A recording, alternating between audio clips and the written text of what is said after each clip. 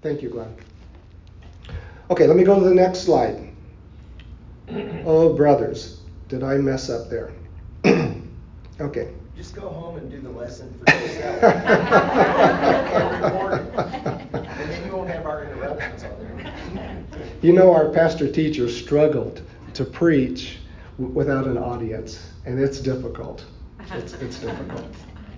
Okay, so the proper trustworthy interpretation. The Greek word exegeomai is used in Luke 24:35. So turn there. This is the narrative about the two disciples to whom Christ joins himself after his resurrection.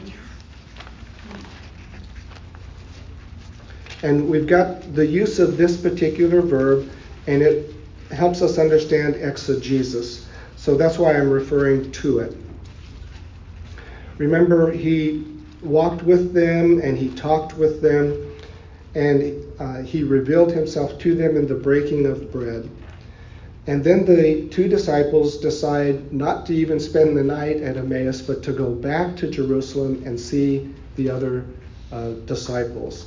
And it says in verse 35, "Then they told what had happened on the road and how he was known to them in the breaking of the bread." The word translated told is exegeomai, and it can be translated explain, interpret, tell, report, describe. So this is perhaps not the best use of that word, but it is a use of that word. Eisegesis, as I referred to earlier, is reading one's own meaning into the passage. And unfortunately, in decades past, people have come to Bible study asking the question, well, what does this passage mean to you? That's a later question to be asked. The first question to be asked is, what does this passage mean to the author? Once we get the author's meaning, then we can ask what it means to us or how it applies to us. Eisegesis is reading one's meaning into the passage. Exegesis, ek, is the Greek word for of or from or out of. It's a preposition.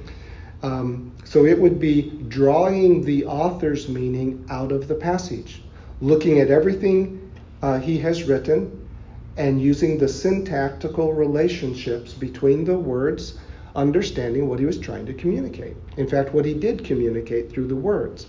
And when we get that understanding, we are on solid ground for saying, "Thus saith the Lord," because we've understood what the divine and human author together intended in what they wrote.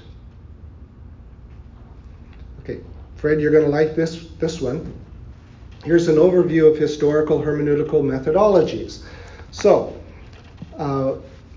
we have the interpretive method on the left and the interpretive result on the right. If we come to the scriptures using a literal hermeneutic, a normal, everyday, literal hermeneutic, we're going to end up with the author's meaning. At least I hope we will. That's the intention. If we come to the scriptures with an allegorical meaning, what will we come up with? A fanciful meaning. An apocalyptic method will result in an end of the world meaning. A traditional methodology of interpretation will end up with the church's meaning or dogma. A rationalistic method of interpreting the scriptures will end up with a demythologized meaning. In other words, they're going to take away all of the supernatural and just leave us with a rational statement. And then a subjective method will end up with the reader's meaning. And unfortunately, in modern studies, that's where hermeneutics is right now. It's in a quagmire of this reader response methodology, where they say that the reader's meaning is as important as the author's meaning. Yes. This seems to be what Steve was talking about in the sermon today when he talked about people who say, Lord,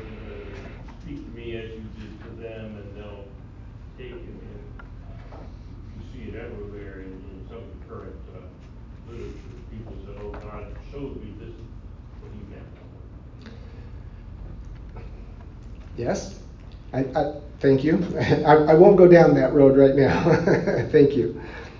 Okay, so here's a sample text. Genesis 15:5. Now look toward the heavens and count the stars, God said to Abram, and he said to him, so shall your descendants be. Well, if we take a literal meaning, we're going to say Abram's descendants are going to be innumerable. I mean, who can count the stars? An allegorical meaning will be, you will enjoy many spiritual children. An apocalyptic meaning would say, well, believing Israelites will populate the end times. A traditional meaning, God's people, those who receive the sacraments, will be innumerable. A rationalistic meaning, the Jews will procreate naturally. Okay? And a subjective meaning, I feel abundantly blessed because God promises Abram a plentiful future, and me too. So it depends on the methodology, the hermeneutical methodology of a person to the text.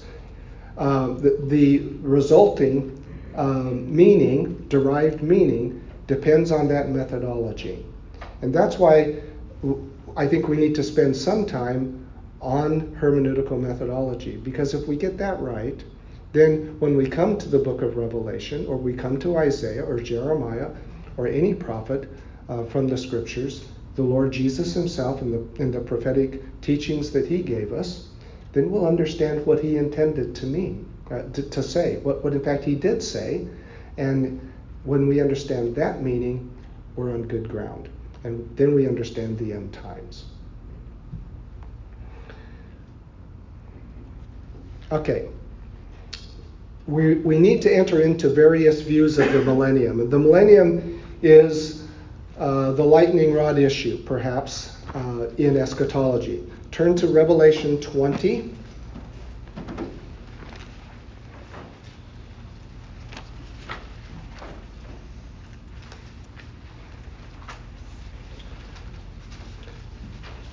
Then I saw an angel coming down from heaven, holding in his hand the key to the bottomless pit and a great chain. And he seized the dragon, that ancient serpent, who is the devil and Satan, and bound him for 1,000 years, and threw him into the pit, and shut it, and sealed it over him, so that he might not deceive the nations any longer until the 1,000 years were ended. After that, he must be released for a little while. Then I saw thrones, and seated on them were those to whom the authority to judge was committed. Also I saw the souls of those who had been beheaded for the testimony of Jesus and for the word of God, and those who had not worshipped the beast or its image, and had not received its mark on their foreheads or their hands. They came to life and reigned with Christ for 1,000 years. The rest of the dead did not come to life until the 1,000 years were ended.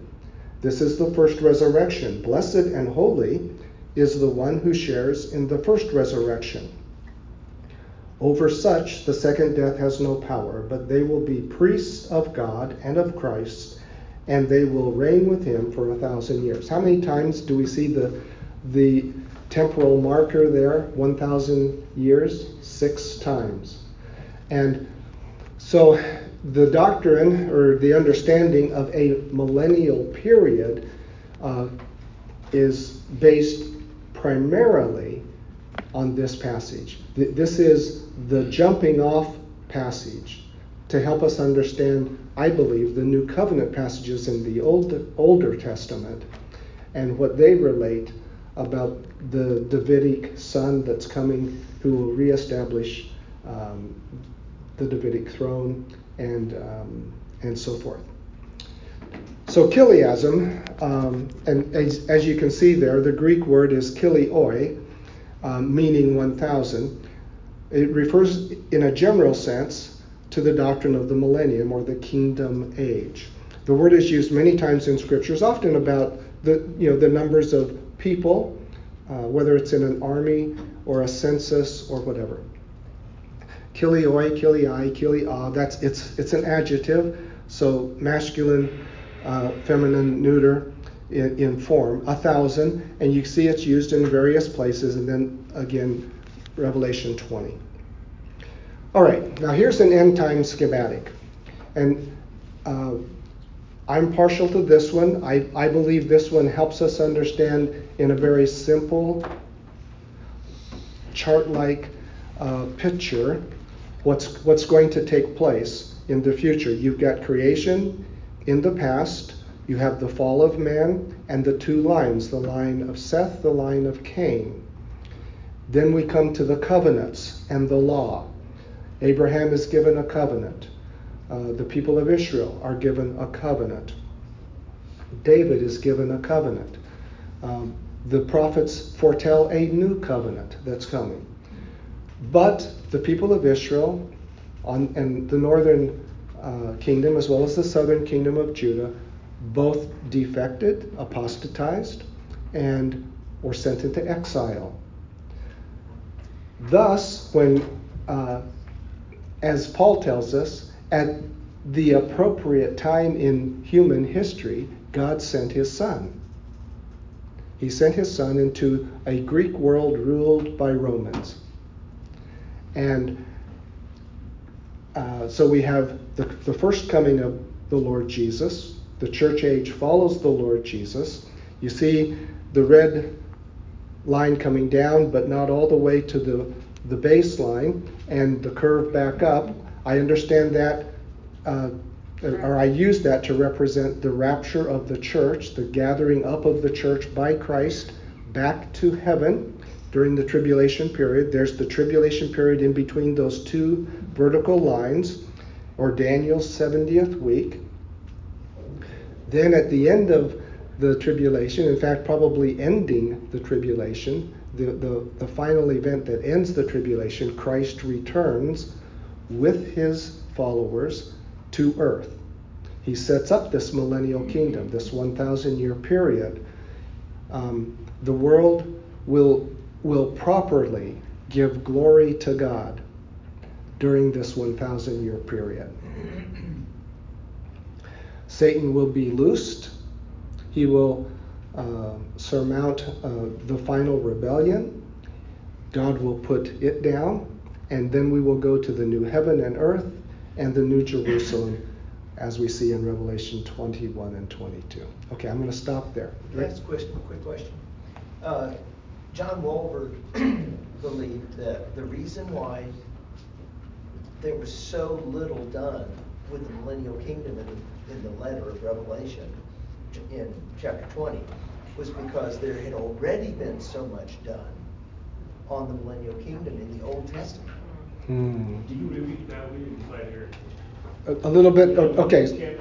Okay. So Rick is observing that Dr. Walvoord said that we've got kind of a singular passage in Revelation 20 about the millennial period, but Dr. Walvoord's contention was that because so much had already been written about that period of time and that era in the Old Testament, then we didn't need as much in the New Testament.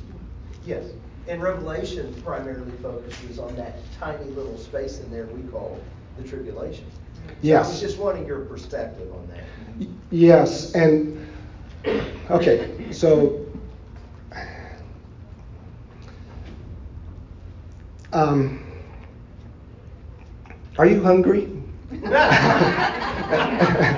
Okay. We can wait. So the short answer is that when you start looking in the Old Testament prophets regarding the new covenant and the coming kingdom era, so much of it refers to that period of time and what God will be doing, that I completely concur with Dr. Walvoord. And who am I to say yay or nay to Dr. Walvoord? But just read Isaiah, read Jeremiah, read Ezekiel, read Micah. These prophets are focusing on the failure of Israel in their day, but from the castigation of the present day Israelites or Judahites, they go back, or they then project further to the future and say, this is what God's going to do in spite of what you're doing right now. There is a coming day. There's a twofold message in the prophets. You're bad, you're out of line, God's going to judge you. But God loves you and he's going to keep his promises, and it's going to be glorious. So you've got two messages from the prophets. Okay, let's pray. Father God, thank you for your word.